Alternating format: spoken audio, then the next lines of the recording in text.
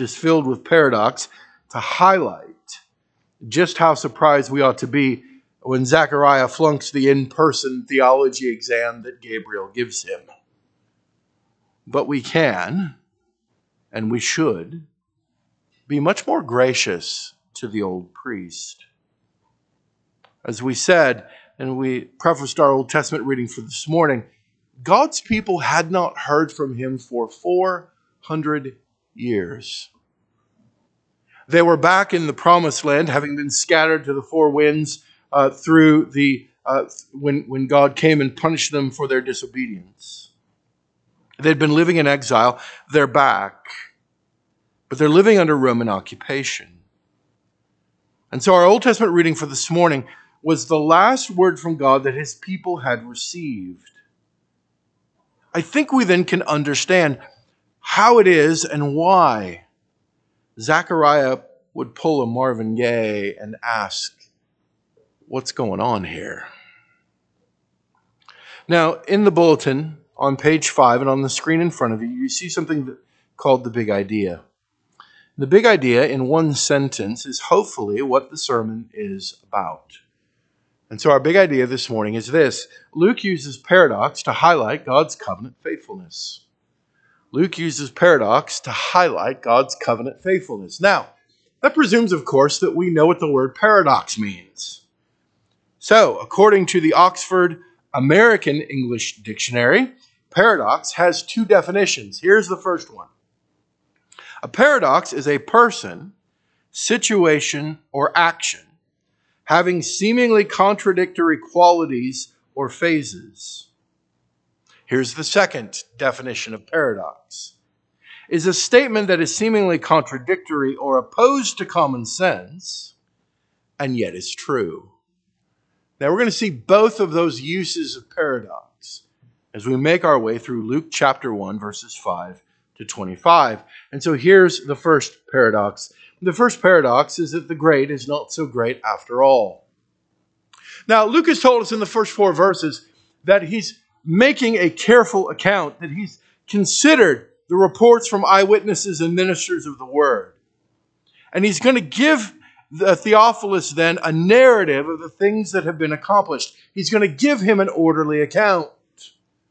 And so Luke wants us to understand that he's not making this up. This is not just some sort of mythical story that he heard long, long ago in a galaxy far, far away. Rather, he wants us to understand that it happened in a real place in real time. And so he begins by setting the story in the days of Herod. Now, Herod, the Herod that he's speaking of, was known as Herod the Great.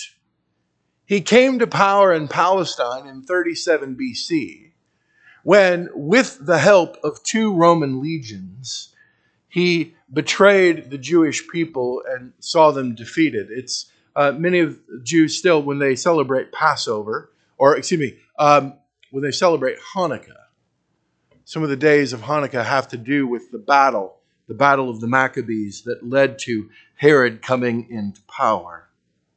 Not only did Herod betray the entire nation, but he also murdered his wife, his 2 brothers-in-law, and his wife's mom. This is more than just, I don't really like my mother-in-law. Herod is an evil, wicked man. In fact, he was such a narcissist that here's what he commanded. When he knew he was on his deathbed, he told the Roman legions who were at his disposal that he wanted, on the day he died, he wanted all the prominent families in Israel to be gathered into this arena called the Hippodrome. And when they knew that he had died, he wanted all those people put to death because he wanted there to be great mourning in Israel on the day that he died. And he knew when he died, there would be dancing in the streets.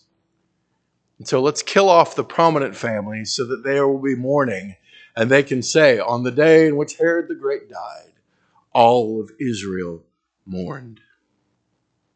This is the man who is responsible for the murder of all the boys under 2 years of age that Matthew records for us in Matthew chapter 2. In other words, when Luke tells us, in the days of Herod, king of Judea, he wants us to understand that this is a dark and evil time. He wants us to understand that this would have been a point in time, a point in their history, in which God's people would have been asking a very pressing question. Namely, God, where are you? What are you doing? Are you doing anything? Do you even care?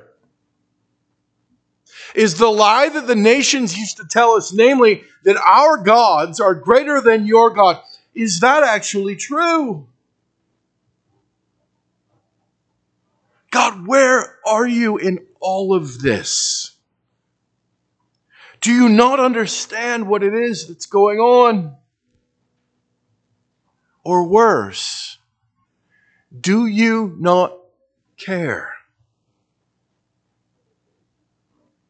Where is God? Well, one of the lessons that Luke is going to teach us in these first 2 chapters is that God is rarely in positions of great earthly power. And the reason God is rarely in positions of great earthly power is God doesn't need the rich and the powerful. God doesn't need the prominent. God doesn't need the affluent to bring about his will. He can do it on his own. Thank you very much.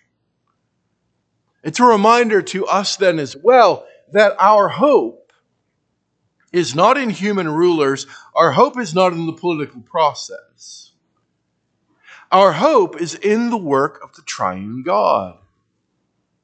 See, the question we could be concerned with this morning, or that we should be concerned with this morning, is not what is the government up to? What are influencers up to? We should probably care about what Trev Alberts is up to this morning and who he's talking to.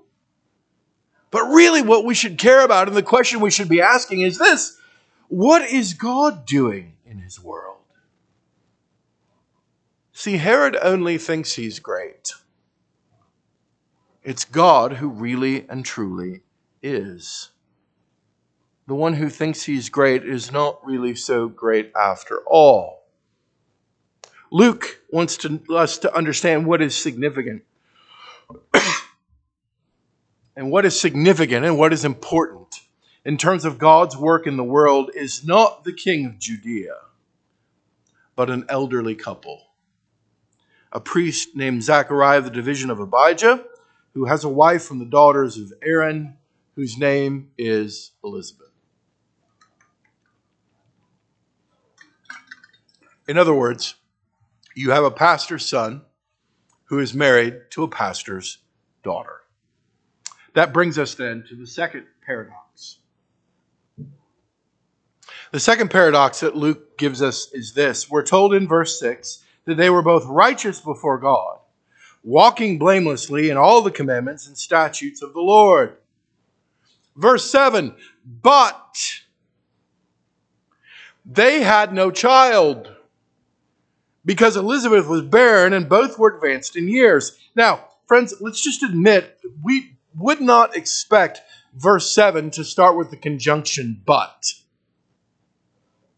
We would expect that there's a conjunction there for him to simply say and.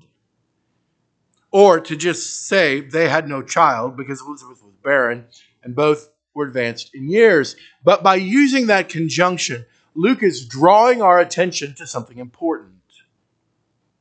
You see, in ancient Israel, it was thought that the having of children was a sign of God's favor. And not just children, but the having of sons, in particular, was an indication of God's great favor and God's blessing upon a couple. And so barrenness was viewed as a sign of God's judgment.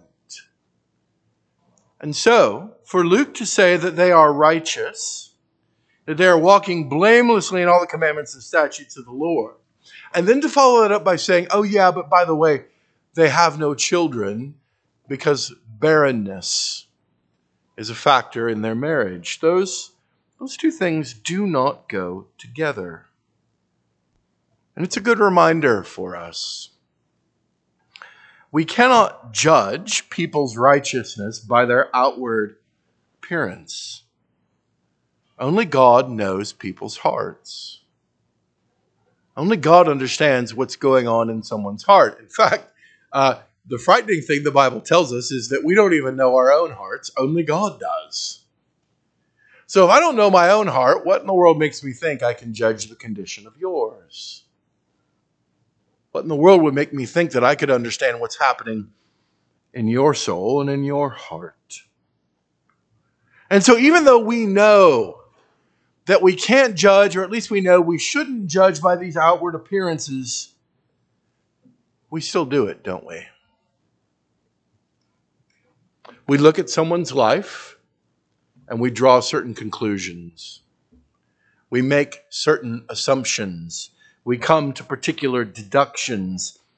And we do it sometimes under the guise of, well, I want to know how to pray for them. We forget that the entire book of Job leads us to understand that, no, you don't always understand what the Lord is up to. And you don't particularly know what God is doing in the lives of his people. The very first church I pastored full time, we left Kentucky and moved to Texas. We lived 17 hours away from one side of the family, 12 hours away from the other side. I followed the founding pastor who'd been there for 10 years, and it was the longest 15 months of our entire lives. If Gabrielle had not been born in Texas, it was such a difficult experience that I think Amy and I could both convince ourselves that we had never, ever been there. Like, it's one of those things we just kind of want to forget. And one of the most vivid memories that I have, one of the most vivid occurrences that happened to us, actually happened on Christmas Eve. I get a phone call as I'm getting dressed for the Christmas Eve service. It's from the father of a family within our church. And this particular family, they were like the poster family for all the right things that Christians were supposed to do. They had 6 kids, 3 boys and 3 girls. They all had blonde hair and blue eyes. They were all particularly cute. And they homeschooled them, so they were really serious about being Christians. The girls never wore pants. All the women in the family wore dresses. They were pictures of modesty. They had a family farm, so they were into sustainable farming. They had this business where they would do honey, and everybody was involved. It was a whole family thing. And so everything from outward appearances, everything you looked at would have told you this is a model Christian family. And then I get a phone call on Christmas Eve letting me know that everything everybody thought about that particular family was a complete lie. Now, they were homeschooling their children, and they had 6 kids, and all of that was certainly true. But it was a troubled marriage. They were a troubled family. They had troubled children. And it got to the point it was so bad, and it was a smaller community, and so we felt like in talking to the deacons, I was a Baptist, and we didn't have elders, we just had deacons. And talking to the deacons, we said, hey, we feel like we probably need to sit down with the congregation and just say, we just want to let you know, we're not going to divulge any kind of confidences, but just know, like, things aren't good, and so please pray for them, and know that we're dealing with all of this, and please, like, try not to take sides in what's going on, because it got really ugly between the mom and the dad really fast. And the thing that we heard time and time again from people within the church was, Pastor, I just can't believe it. I can't believe that those things are true of that particular family. We judge by outward appearances. We know that the Bible tells us that only God knows the heart. And so in presenting the story of Zechariah and Elizabeth in this way, Luke is reminding us of something that the Bible tells us from beginning to end. Only God is in control. Only God is sovereign. Only God is all-knowing. You can be both righteous and barren. Well, here's the third paradox then. Namely, the one guy who should be able to hear this. The one guy who should be able to hear this. So we're told that Zechariah is righteous, but Elizabeth is barren. And so beginning in verse 8, we learn about what was the single greatest day, the single greatest honor in Zechariah's career, his vocational calling as a priest. See, what would happen is your order would come on duty in the temple, and then they would draw lots. And if you drew the third lot, there was a white stone in among the stones. And if you reached in and you got the white stone, then you would be chosen to go into the sanctuary and to burn incense on the altar. And it symbolized, the fragrance of the incense and the things going up symbolized the prayers of the people. And so while God's people are gathered outside praying, the priest is inside burning the incense before the Lord, before the Holy of Holies, in a way that symbolizes what God's people are doing. So symbolically, the priest is doing something the people are themselves actually doing. And you only got to do it one time in your entire priestly career. So here's Zechariah. He's blameless. He's righteous. And we're told he's old. So here is this venerable old man who's been waiting his entire vocational career to get to go do this. And today is the day. Finally, as an old man, he gets to go in and burn the incense in the altar in the sanctuary. And as he's burning the incense on the right side of the altar of incense, the angel of the Lord appears to him. And it isn't just that Gabriel appears, but he speaks. Look at verse 12 of Luke chapter 1. And Zechariah was troubled when he saw him, and fear fell upon him. Yeah, no joke. You haven't heard from God for 400 years. And now here you are on this single greatest day in your vocational life as a priest. And as you're there burning incense, who shows up but Gabriel? And he says to Zechariah, verse 13, don't be afraid. The Lord has heard your prayer. Your wife Elizabeth will bear you a son, and you will call his name John. And then he goes on and he tells us about John's resume. That they will have joy and gladness. Many will rejoice at his birth. He will be great before the Lord. And the beginning in verse 15, he starts piling Old Testament promises one upon the other. Because he wants us to understand. He wants Zechariah to understand, and by extension us. He wants us to understand exactly who this boy is going to be. First, he says he must not drink wine or strong drink, and he'll be filled with the Holy Spirit even from his mother's womb. Now, we've heard that before. When the wife of Manasseh, in other words, when Samson's mama was wrestling with her own infertility, the angel of the Lord came and said, hey, you're going to have a son, and he's going to be pretty awesome, but by the way, he's not going to drink strong drink. He's going to be filled with the Holy Spirit and never cut his hair. We don't get that for John, but there's enough there that Zechariah would have gone, this sounds like the angel's words to Manasseh's wife. This sounds like Samson's birth announcement. And then he goes on, and beginning in verse 16, he starts quoting from the Old Testament book of Malachi. Both Malachi chapter 3 and Malachi chapter 4. And that all of this is going to happen before this great day of the Lord. A day that will be a day both of blessing, but also of judgment. And what does Zechariah do? Look at verse 18. What's going on? How shall I know this? For I am an old man and my wife is advanced in years. We're going to have a son. Hey, Gabriel, you're an angel. Maybe you don't quite understand how all this works, so let me break it down for you. I'm old. My wife is advanced in years. The math doesn't work. Verse 19, again, more Old Testament imagery. I am Gabriel. I stayed in the presence of God, and I was sent to speak to you and bring you this good news. Now he's quoting.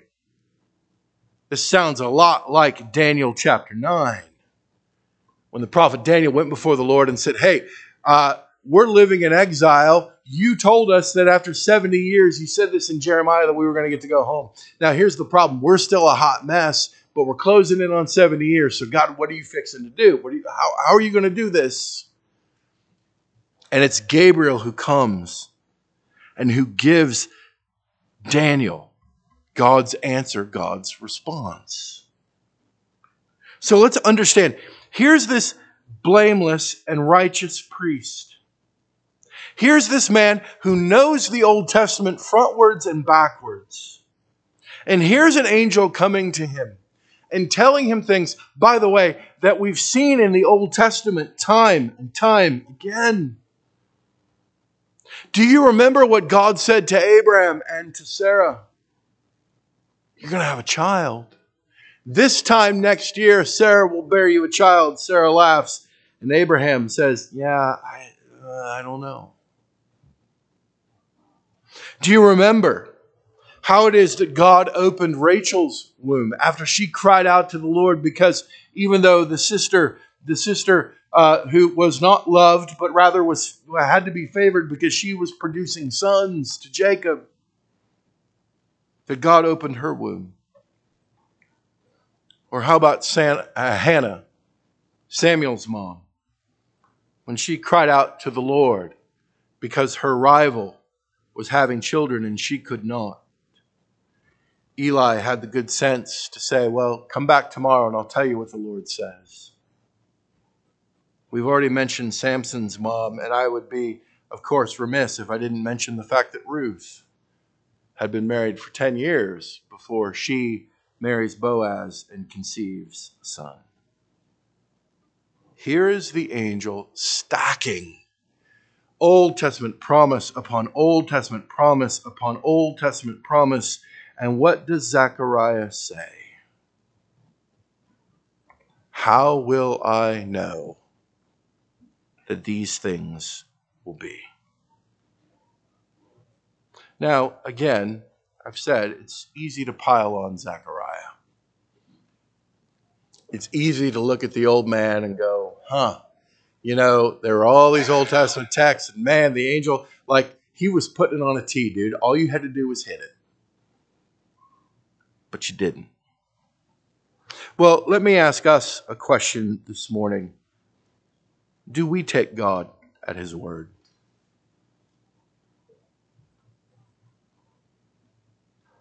Or do we, like Zechariah, sit and say, how shall I know this? When God tells us that He offers us salvation through His Son, the Lord Jesus Christ, do we believe it, or do we look other places for other saviors? When the Bible tells us without reservation that God judges sin, do we believe God at His word? Do we turn away from our sin? Or do we somehow try to rationalize our disobedience? Do we try to rationalize the way in which we fall short of God's standard? The one guy who should have been able to hear it didn't. But loved ones, as God's people, we have an entire book that tells us and reminds us that we can take God at His word. that if we will but cry out to the Lord Jesus Christ, we will be saved. And that our God will return, and when he does, he's coming in judgment and in glory. So do we take him at his word? Or do we try to create a reality that's more to our own liking and more in keeping with our own preferences, that's a little more palatable to the spirit of our age? In a few moments, we're going to come together to the Lord's table. And as we do, we need to be reminded of two beautiful things that the table communicates to us. It reminds us that our God is at work, that in the sending of his Son, the Lord Jesus Christ, and in the offering of his Son as the sacrifice once and for all for sin, God has dealt with our sin. And so God continues the work that Christ completed on a hill called Calvary 2,000 years ago. We still feel the reverberations of the faithfulness of the Lord Jesus Christ. But the table also proclaims to us that Jesus is going to return. And as we read this morning in Sunday school, I love the way that Christopher Ashe put it. For some it will be a glorious day, for some not so much. For some it will be a day of great rejoicing, for others it will be a day of great fear and trepidation. But friends, the Lord Jesus is coming again. And the table reminds us of that. Do we take him at his word, or do we not? Let's pray. Father, it is natural for us to wonder just what the heck is going on. And it's normal, and in fact, in some ways, it's easy to ask questions and to look for saviors and to seek to try to find solutions. Father, help us to understand that our hope is not in chariots. Our hope is not in rulers and principalities. Our hope is not in the wisdom of men. But as the psalmist reminds us, our hope is in the name of the Lord our God. So, Father, we bless you in this Advent as we come into this Advent season, this season of waiting. We bless you that as certainly as your Son came in the first Advent, he will come again in the second. We pray all this now in his name. Amen.